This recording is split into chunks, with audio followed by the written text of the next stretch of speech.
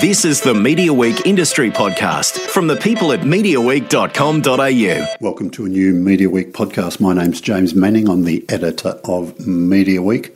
I'm coming to you this week from the UK. I'm experimenting with working remotely for a few weeks this June. So far, so good.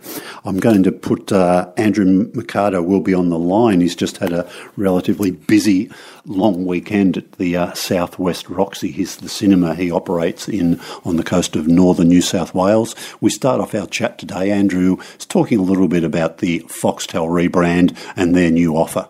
I've been on having a look at it, and I tell you what, I much prefer their new layout. Their new layout, I mean, it does look like everybody else now, but I do find any sort of layout, whether it's Stan or Netflix or anything like, any sort of layout where they try to put certain shows in big boxes and other things in little boxes, I just find that really hard to navigate. So Foxtel Play now just sort of kind of, I guess, in some ways copies what a lot of the other streaming services does and groups shows in similar genres. And it's just cleaner and I think it's now easier to navigate. Yeah, look, it was sort of a relaunch without a lot of news, wasn't it, last week? I mean, I got sucked in. I thought it was a new price level, but it was actually the same price they announced first last December, where you can get on for just $10 now, and then you can add some other packages to build up if you just go on as a streaming customer. So there was no real new price reveal. There was no real content announced this week either, apart from maybe a commitment to continue spending on Aussie dramas. They had some of the stars of the forthcoming Picnic at Hanging Rock, but we've known about that for a long time. I think they had Lily Sullivan, Madeline Madden and Ruby Rees. There was no Natalie Dormer at the launch, but I think she's probably finished her work and she's moved on to maybe got a promo Game of Thrones globally before that new season starts. So there wasn't a terrible lot of news in that relaunch during the week. Oh, I agree with you. They had that huge function and the red carpet. And I mean, the most interesting story of all the stars who were on the red carpet was, and I picked it up from the official press release, that as far as the Real Housewives of Sydney go, Lisa Oldfield and Athena X were not invited. And I mean, you and I both saw those media reports where Foxtel boss Brian Walsh said that he's having trouble selling the show to the Americans. They actually think it's too nasty.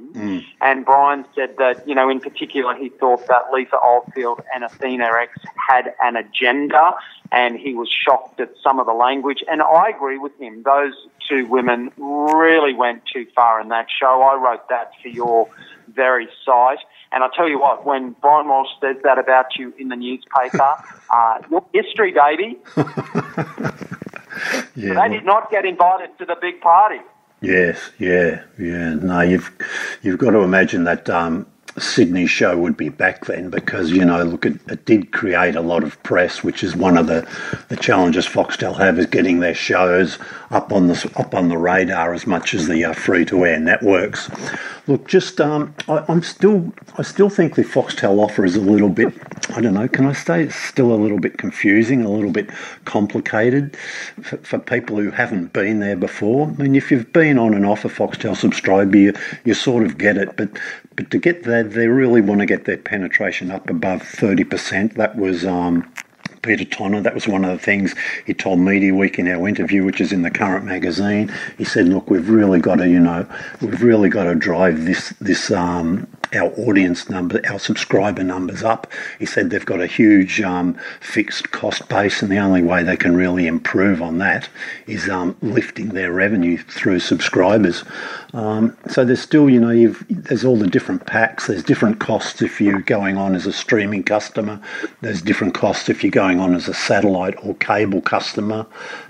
I think the cheapest for cable or satellite customers is $26 a month, but then that's only on a 12-month plan, and that includes about $100 for installation and maybe a little bit over $100 for the equipment.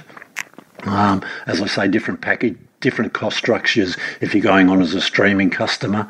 And look, all those different packages, the packs, there's lifestyle, doco and kids, they're all $10. There's drama or pop, which are each $15. You can get both of them for $25. Then there's movies for $20 or sports for $29. But wait, you've got to get one of the starter packs first if you want to get movies or sports. So I don't know. It's just difficult, isn't it? I agree with you. There's a lot of smoke and mirrors going on here, and it is extremely confusing. And I was pre-recording an interview for A Current Affair about it. And they said to me the day after the announcement, look, we're going to send a cameraman to come see you. Could you do this? And I said yes.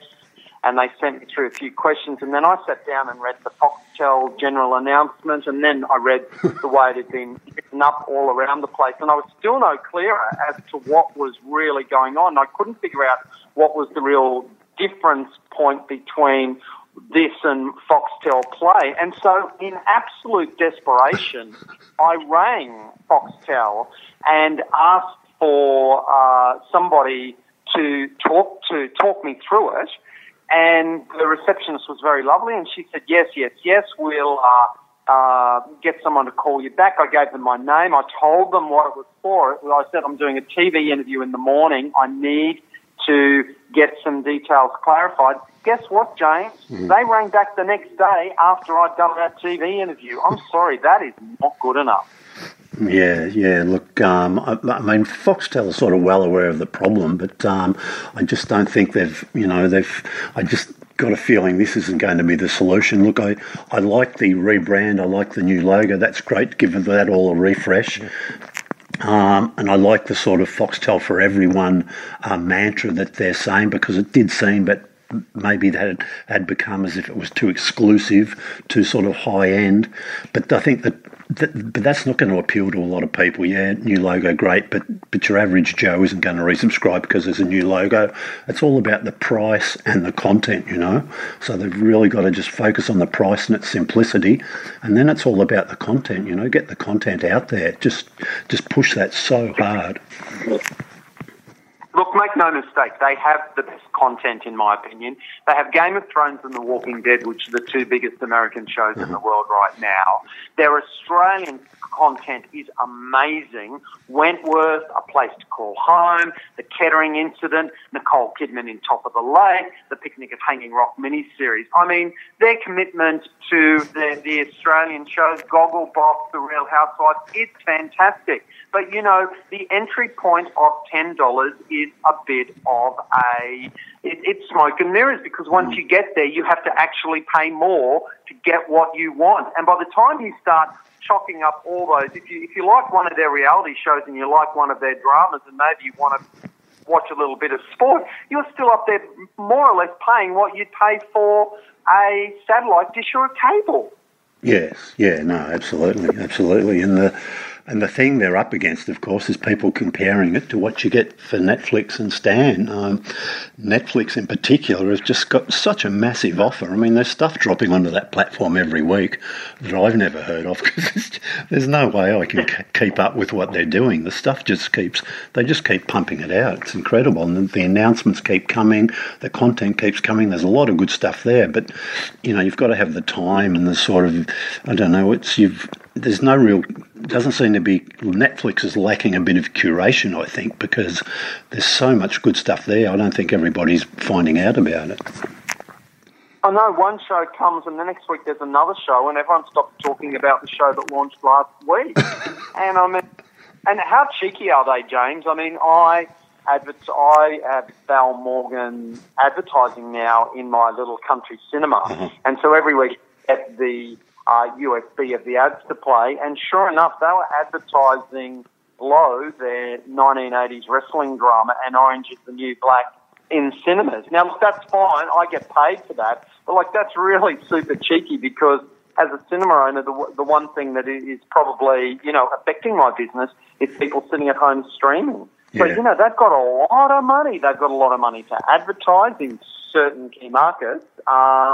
And they've got a lot of money to make shows. And then you look at the fact that they cancel Baz Luhrmann's show, The Get Down, and you've got the price tag per episode and just go, what? How does that business work? I know. It was, and they were asked, Netflix was asked, I think last week, somebody relayed this to me about, what do they see as their competition? And Netflix just said, look, our competition is sleep, because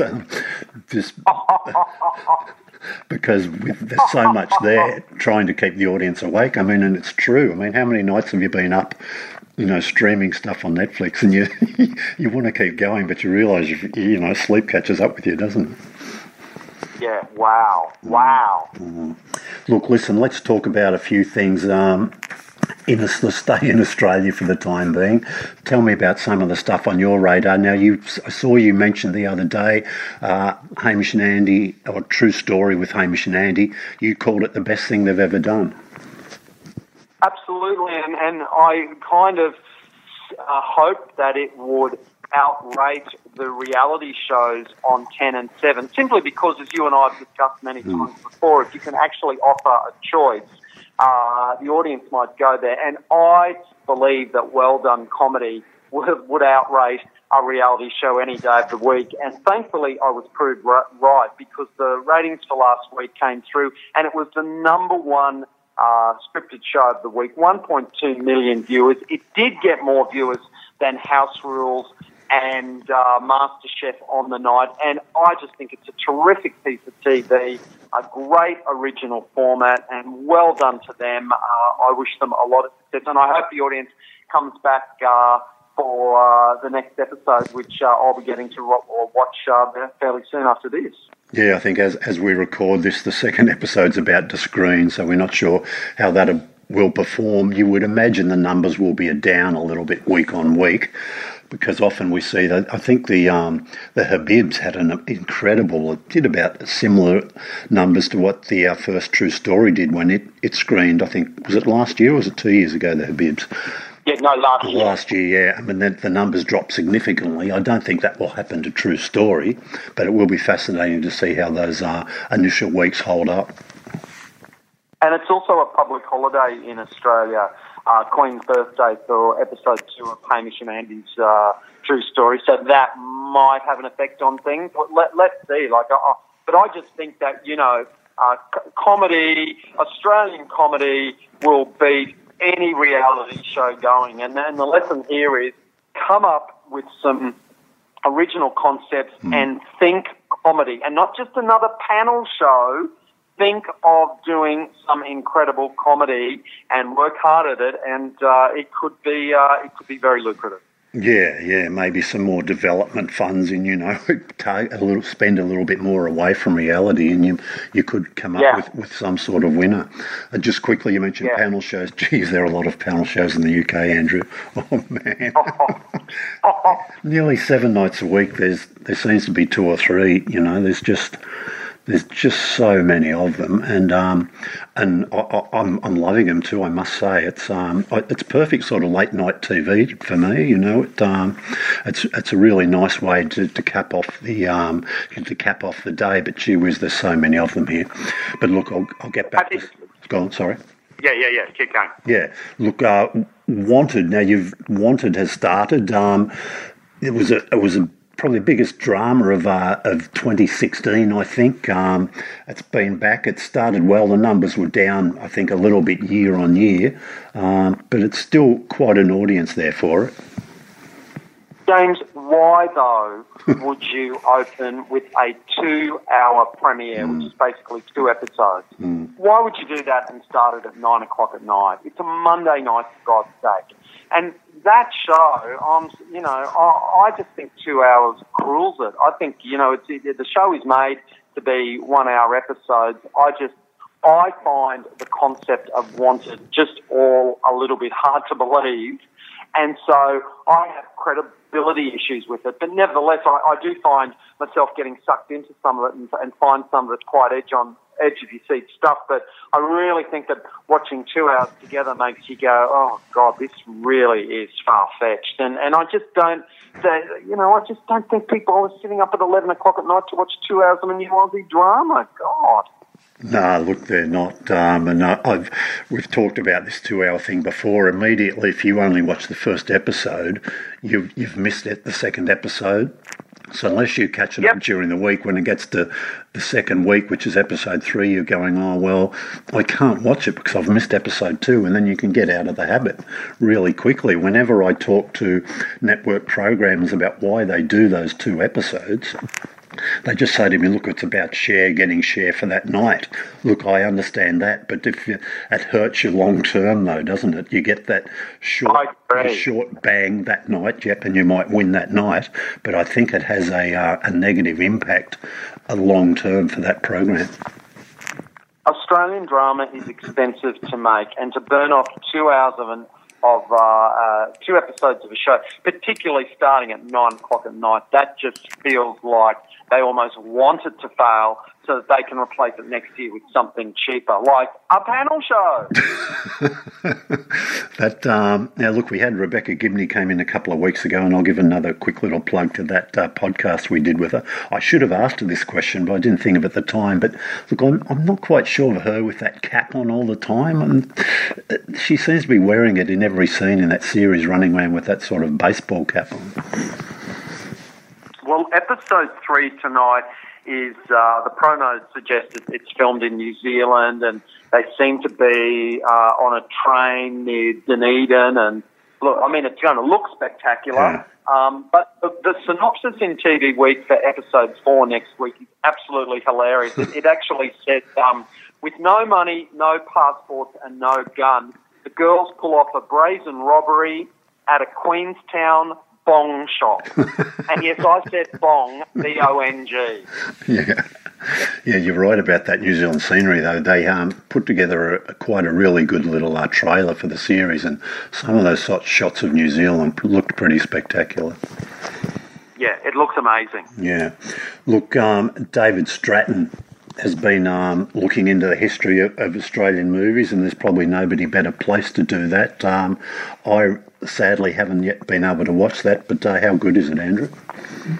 Oh, it's amazing, James. If you love Australian cinema, you just can't move. It's so enthralling and so beautifully curated. And I mean, some people have taken exception with the way he's kind of he kicks off with Strictly Ballroom, and you go, what's going on? But I think that's them clearly saying this is not going to be a chronological history of Australian cinema. They kind of group, they do the 3 episodes and they have a different theme for each episode, but it's just so beautifully made and so interesting, and yeah, that'll be a show that I will just watch over and over again. It's fantastic. Yes, yeah.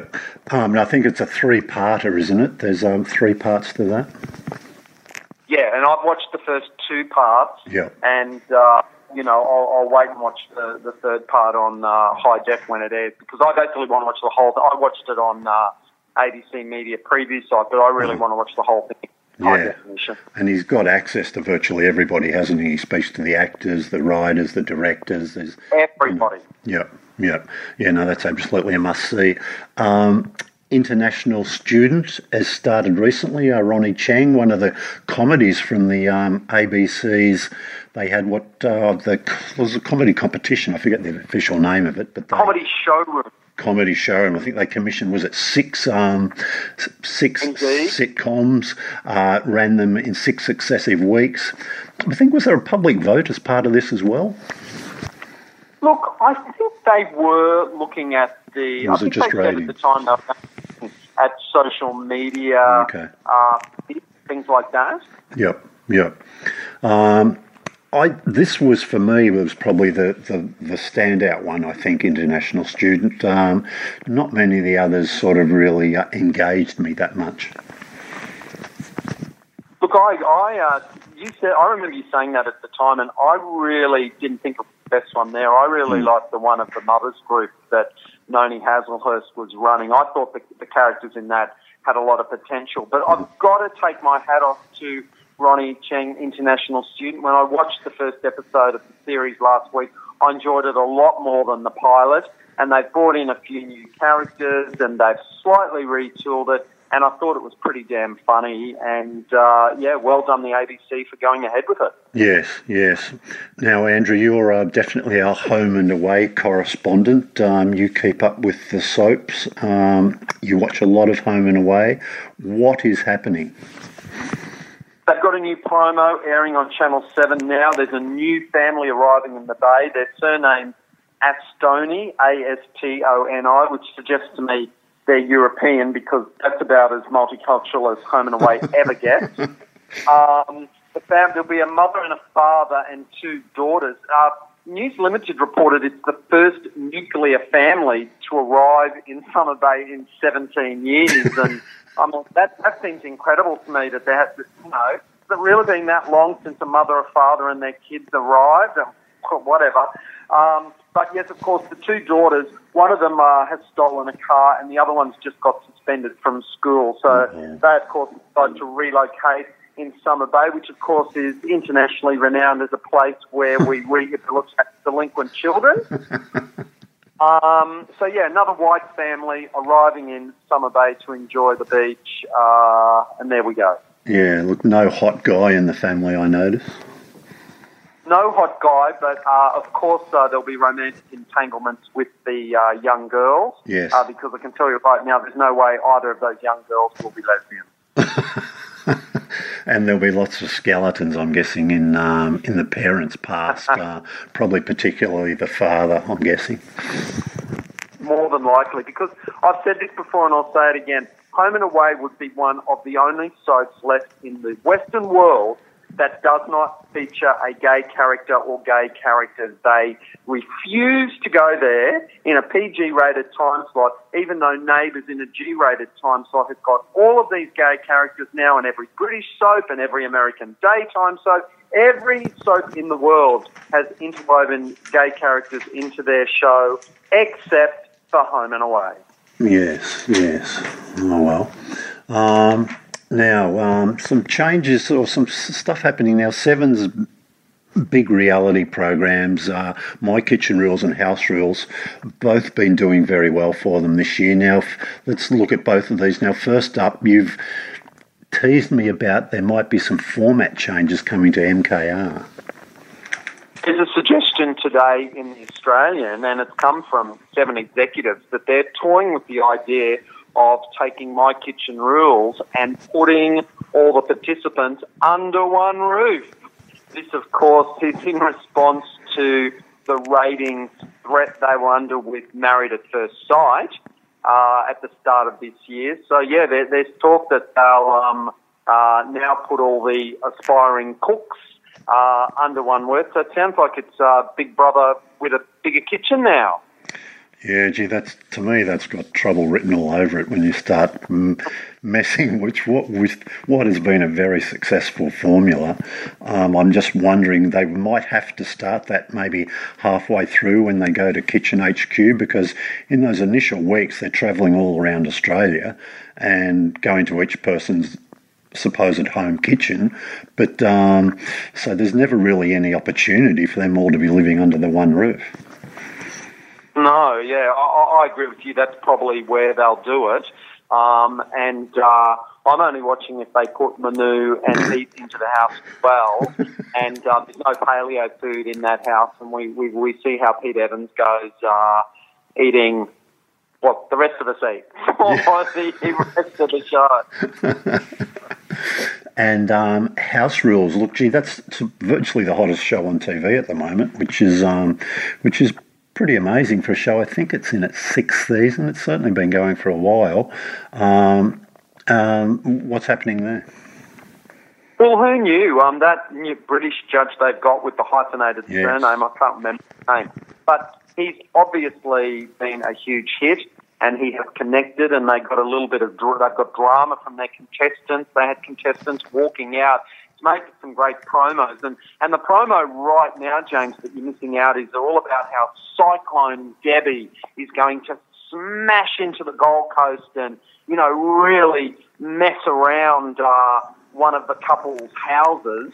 And, the promo showing, massive storm clouds and tarpaulins flapping in the wind. And then, of course, TV Week comes out today and you start reading it, and Daniela actually says, and I quote, "A couple of guys even fall over and hit their heads, and the tradies' tools were getting completely ruined."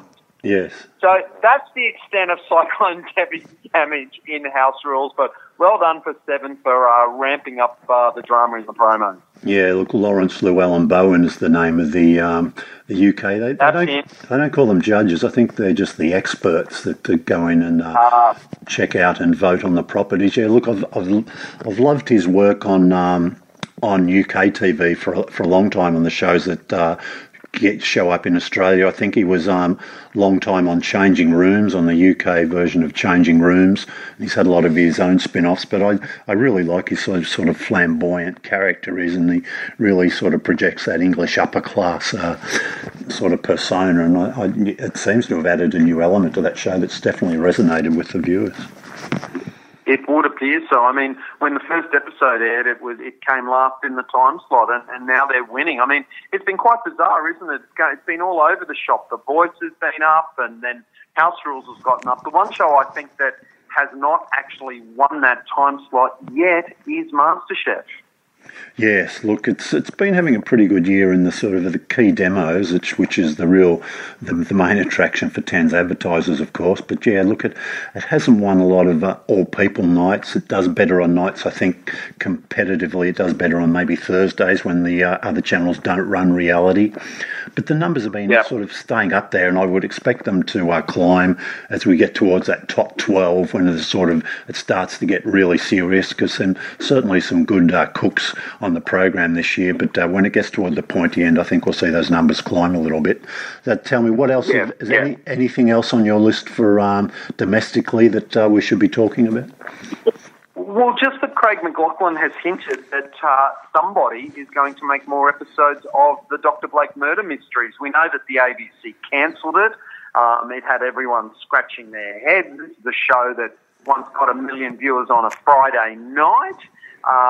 Hugely popular, and yet they've decided they're not making any more episodes. But Craig McLachlan, who couldn't keep a secret if you paid him $1 million, has said, watch this space, it's coming back. So indeed, we will wait to find out what happens next.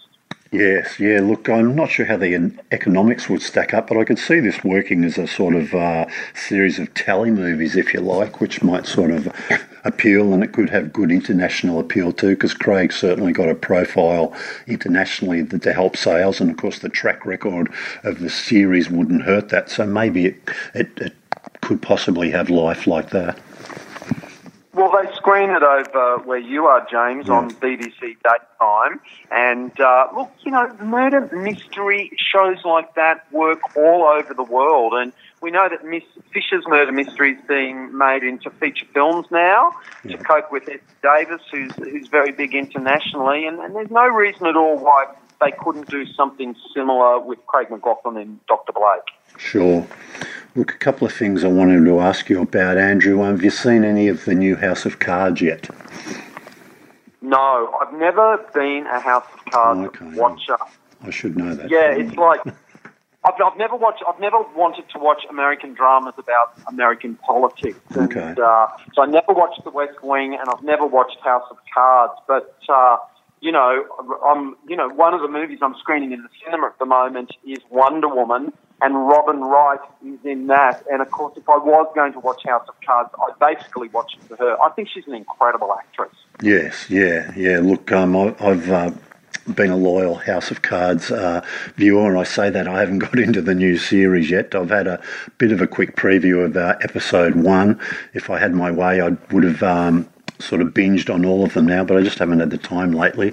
But look, it looks pretty good. I'm very happy that Doug, Michael Kelly, and Leanne, Nev Campbell are both back. I think they're serious attractions and often get overlooked because all the focus, of course, is on Robin Wright and Kevin Spacey, I guess, as it should be. Yeah. Claire and Frank Underwood, but there's some great other cast members that really help carry that series.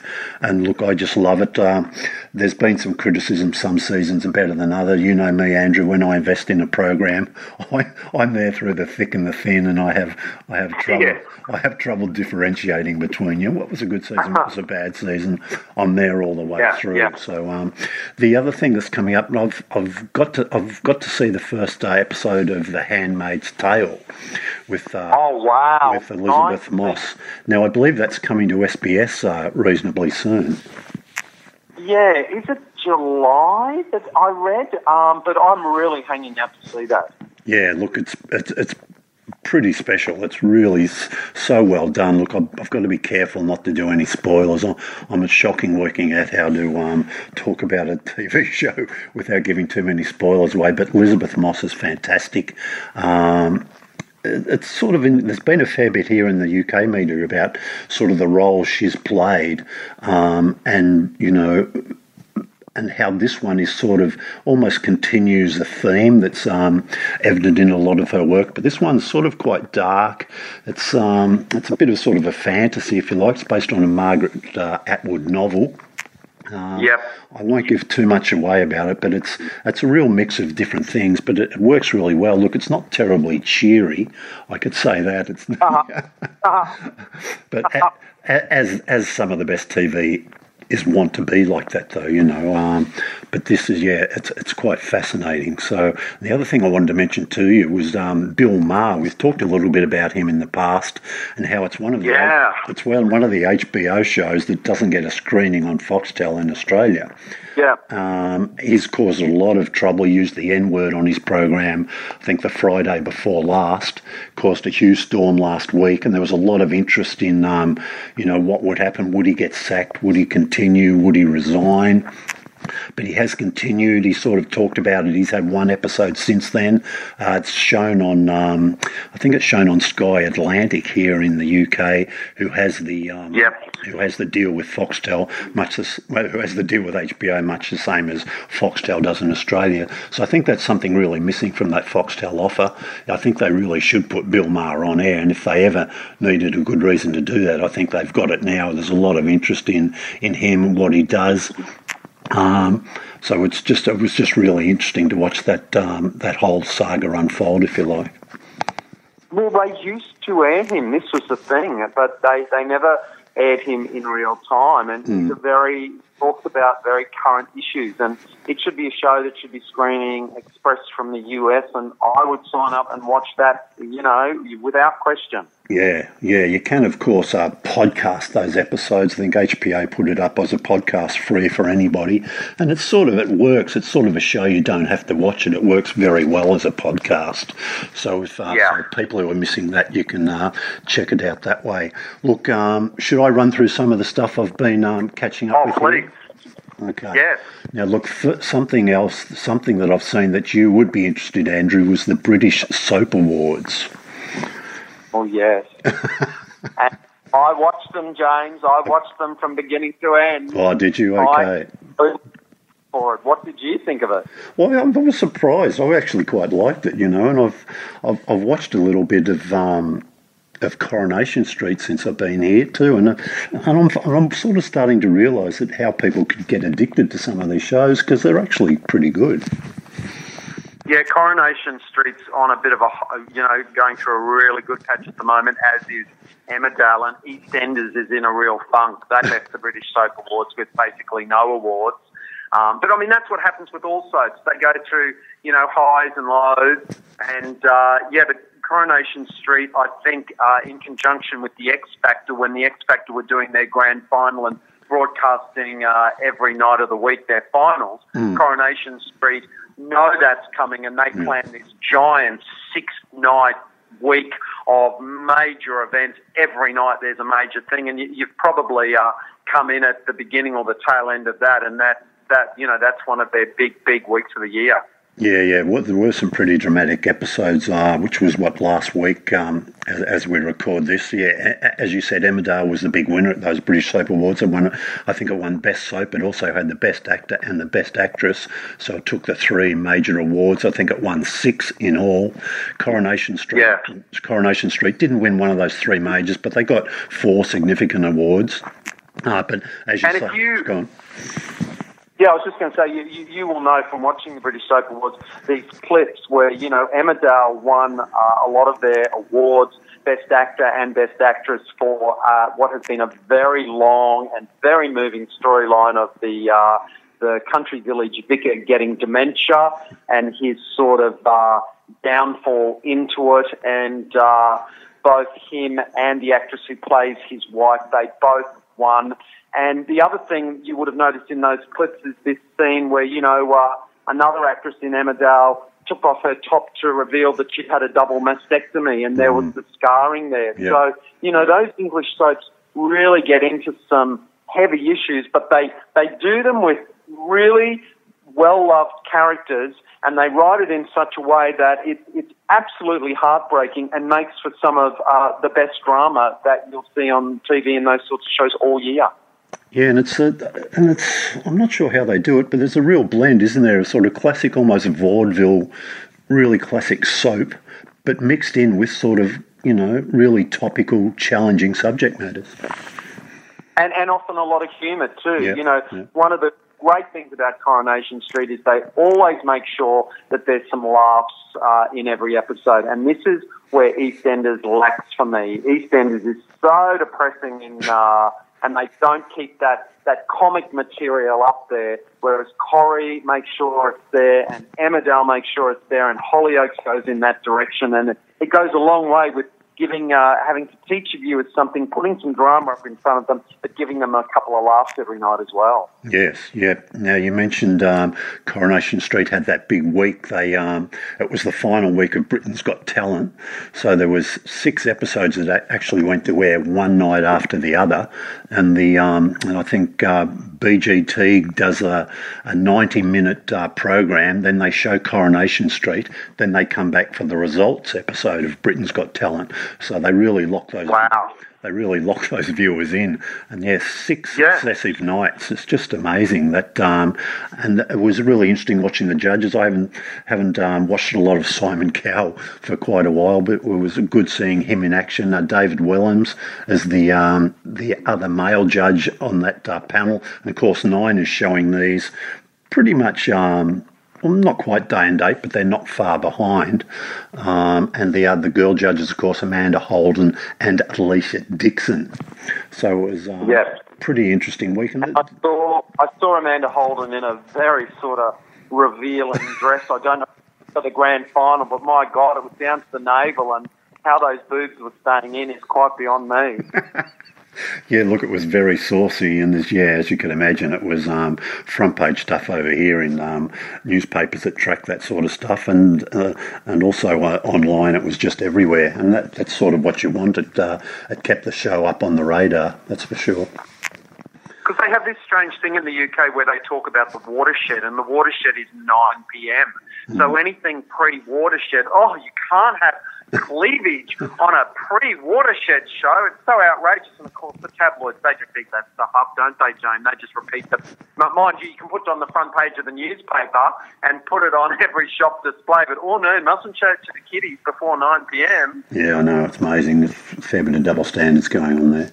Listen, one other show before I get into some of the dramas I've seen, that James Corden's been, he does the Late Show, I think, for CBS in the US. Sort of a British star who sort of came to global fame almost, if you like, when he got this job in the hosting a talk show in the US. He's been back in the UK to do a week's worth of programs. Shown on Sky Atlantic over here. He got some massive guests. I think his first show he had Nicole Kidman, he had Kit Harington, Ed Sheeran and Sir Ben Kingsley all turned up on that program. Look, wow. I still don't quite get the James Corden thing, though, to be honest. He's an unlikely sort of late-night TV star, if you like, and I think it surprised a lot of people in the UK that he sort of went over there and got this sort of, it's not really prime time, is it? Because it goes to air in the US at 12:30 p.m, at 12:30 a.m. every night. Yeah. And I think he also had Tom Cruise on there flogging The Mummy, which is really flogging a dead horse. That movie flopped. I think David Beckham would have been there as well somewhere. Yeah, David Beckham, you could guarantee all shows up. Emily Blunt was there. Gordon Ramsay was there a little bit later in the week. Look, I only watched one of the episodes. I watched that first one. Look, it was okay, but I mean, Nicole Kidman and Kit Harington were on together, and it was quite fun. But you didn't get any information out of it. There was very little. They got to do very little. It was more about James Corden. That whole show seemed to be more about him than the guests, which always puts me off a little bit. Ed Sheeran did that carpool karaoke, and I'm sorry, just carpool karaoke, I just don't quite get what the attraction is there. It just doesn't appeal to me at all. I don't know. What about you? Yeah. Well, look, I must admit I did watch that carpool karaoke special, but 10 put to air one Friday night, I think, after Graham Norton's show. Yeah. But I mean, you watch it really because of the incredible talent that he gets to do it, right? You know, he's driving around with Adele and then Jennifer Lopez and then Britney Spears and then Mariah Carey. I mean, that only works because of the mega star talent that he gets in the cars with him. Yeah, no, that whole... But again, on big games, you can see that he fancies himself as a bit of a singer too. And yes, he's having fun, but yeah, even carpool karaoke is about James Corden singing along as well, right? Yeah, it's right, because you know the star can sing their own song, so the whole premise of it is, how can James Corden sing along with the celebrity, you know, which I think, I don't really care. Look, the one segment on the show that did quite work, I found, was Crosswalk the Musical, which I gather is a regular feature where they run on at a pedestrian crossing when the light changes red and the walk sign comes up, and perform a little musical for the people sitting in their cars. And then they have to do the number and get off again before the light changes to green and the cars move on. I thought that was really quite clever, and that was quite funny. Yeah. He's really into the musical theatre, isn't he, James? I mean, when you think about him, that, you know, we knew him here in Australia as the guy from Gavin and Stacey, and he played a bit of a loser. Yeah, it was a real step up for him getting that job on US TV. Yes, yeah, look, absolutely. Let's talk a little bit about some of the dramas I've seen. There's, gee whiz, there's so much good drama on over here, Andrew. Every night there's just amazing stuff to watch, some of it clashing. For example, as I talked to you last night, Poldark Season 3 started here. It was up against something called The Lock on ITV. I wanted to watch both of them, so I'll have to catch up on the Lock a little bit later. But I've always been a Poldark fan. I love the show. I buy into the whole thing, and it's almost a bit of a soapy too, if you like, isn't it? It's there's nothing terribly deep about it, but I just really enjoy it. People who've been into seasons 2 or 3 are going to love season 3. Everybody's back: George, Elizabeth, Captain Poldark, of course, go on. I note that this time, having not done it in Series 2 after his very memorable shirts-off appearance in Season 1, I noticed the BBC promo does feature him bathing in a stream with the shirt off again for Season 3, because, hey, that's how that show got a lot of attention when he was cutting the grass with that giant scythe. It was like, whoa. Yeah, look, and he's got some competition in the eye candy stakes this season too. I think somebody else gets their shirt off. There's quite a few new cast members coming along. Look, again, I've got to be careful with spoilers here, but look, in the first episode, there's a birth, there's a death, there's a black moon, which is very spooky. There's a wedding, so there's lots happening early on in that season. So look, and when you say The Lock too, you mean L-O-C-H as in Loch Ness, you don't mean L-O-C-K, yeah, right? Correct, sorry, yes, L-O-C-H.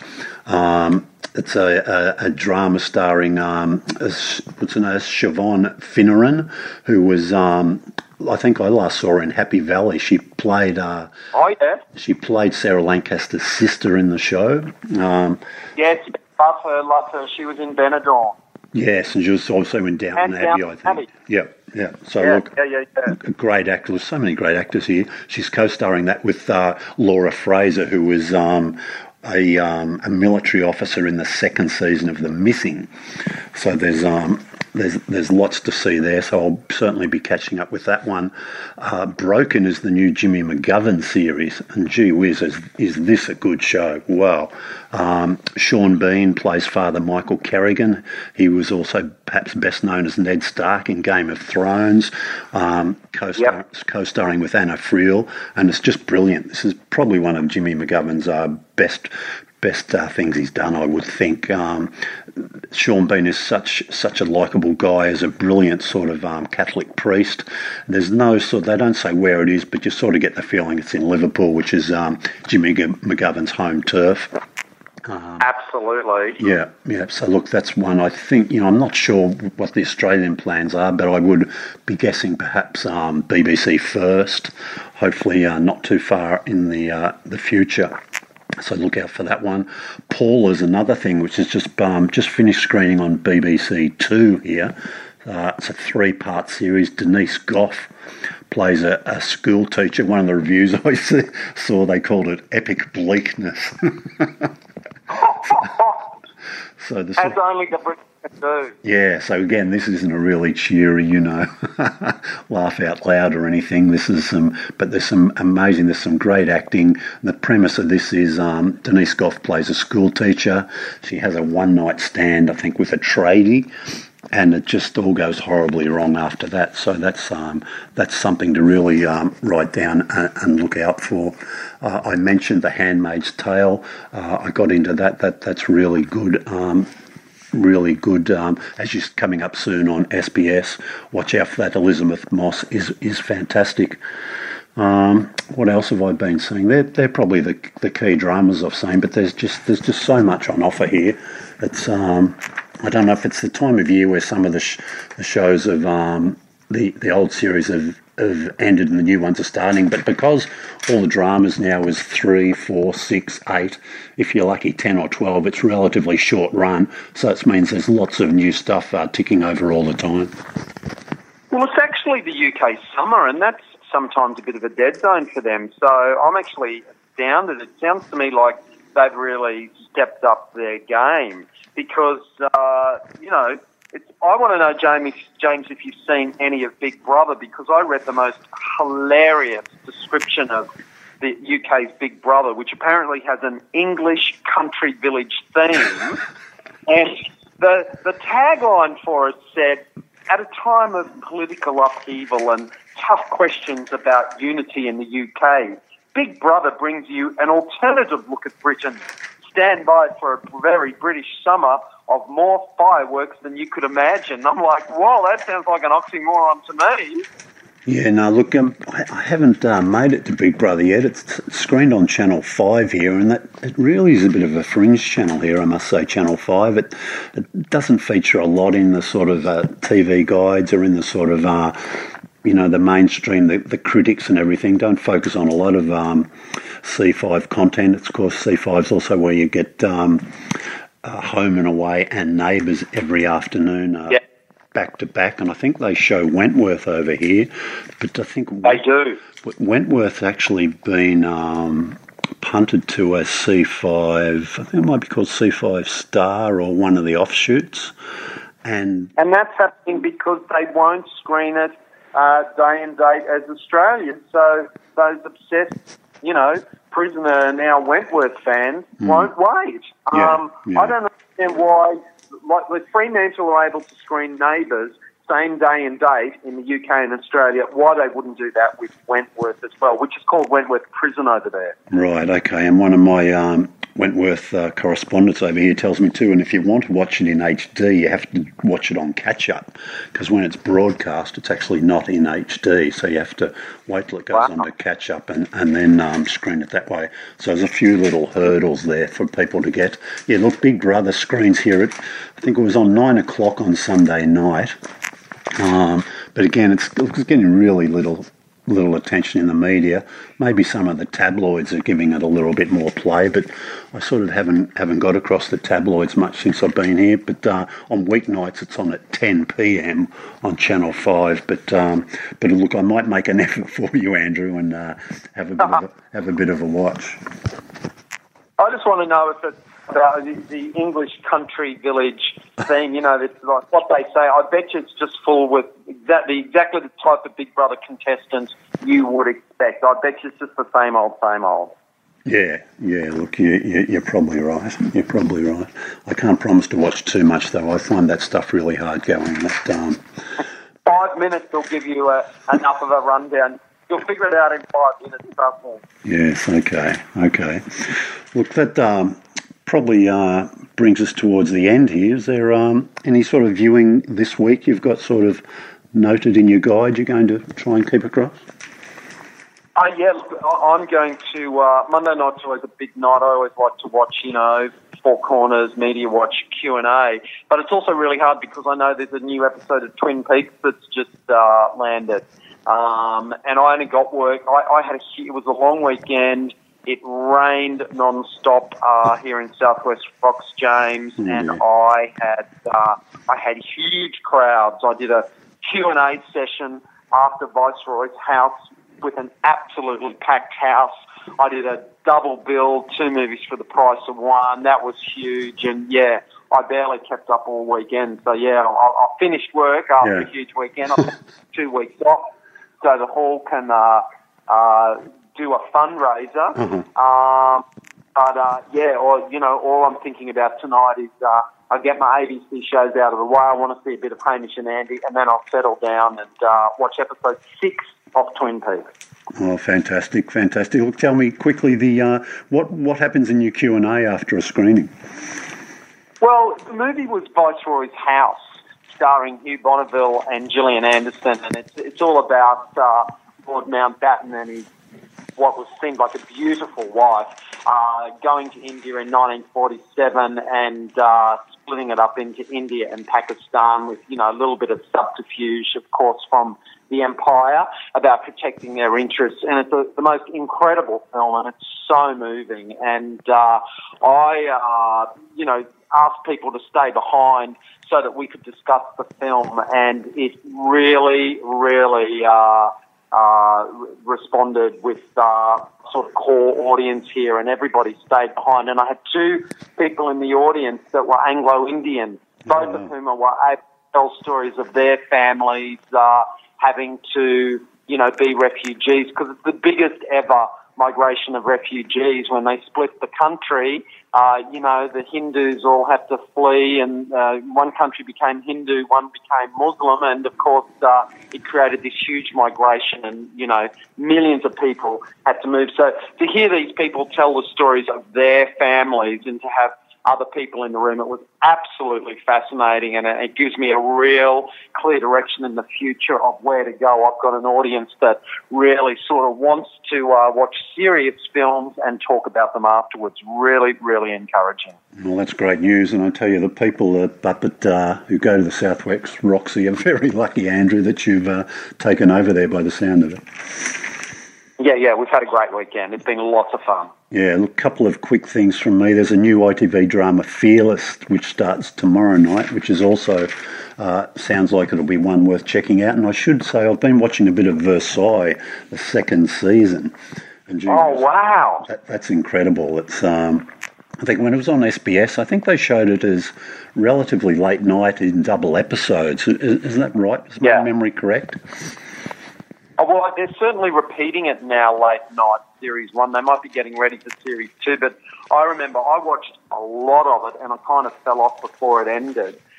Because, again, don't ever screen 2 episodes of that sort of show on a night. It's too much. I just remember thinking, wow, it just looks so sumptuous. Yeah, no, they've certainly kept up the quality on the second season. There's just some amazing, sort of your jaw just keeps hitting the floor on some of the stuff that happens, and it's incredibly. There's a sort of the mystery about Louis XIV, continues. I think it's George Blagden that plays Louis XIV. He's just an amazing actor. I used to love him on Vikings, and he just does such a good job on this, and it's just really fascinating TV. Yeah, wow. Can't wait. Yeah. Alrighty, look, we might wrap it up there. Great talking to you, Andrew. Now, you rely very much on holidays up there for your trade. You've got a bit of a break now, have you, till the next school holidays? Yeah, I've got a 2-week break, so I'm really looking forward to not doing anything for a couple of days because it's been full on for the last few months. Yeah. Then I'll reopen just in time for New South Wales school holidays. Uh-huh. So yeah, it's I'll slip down to Sydney and pick up some stuff that I've got stored in someone's garage, the last of my belongings, and I'm really looking forward to a bit of a break. Fantastic. All right, always great to speak with you, Andrew Mercado. You can hear Andrew Mercado on our roughly fortnightly TV podcasts, and you can also read his sort of viewing guide. We put it up every Friday at mediaweek.com.au. Andrew, we'll talk to you again soon. Thanks so much, James. Please travel safe.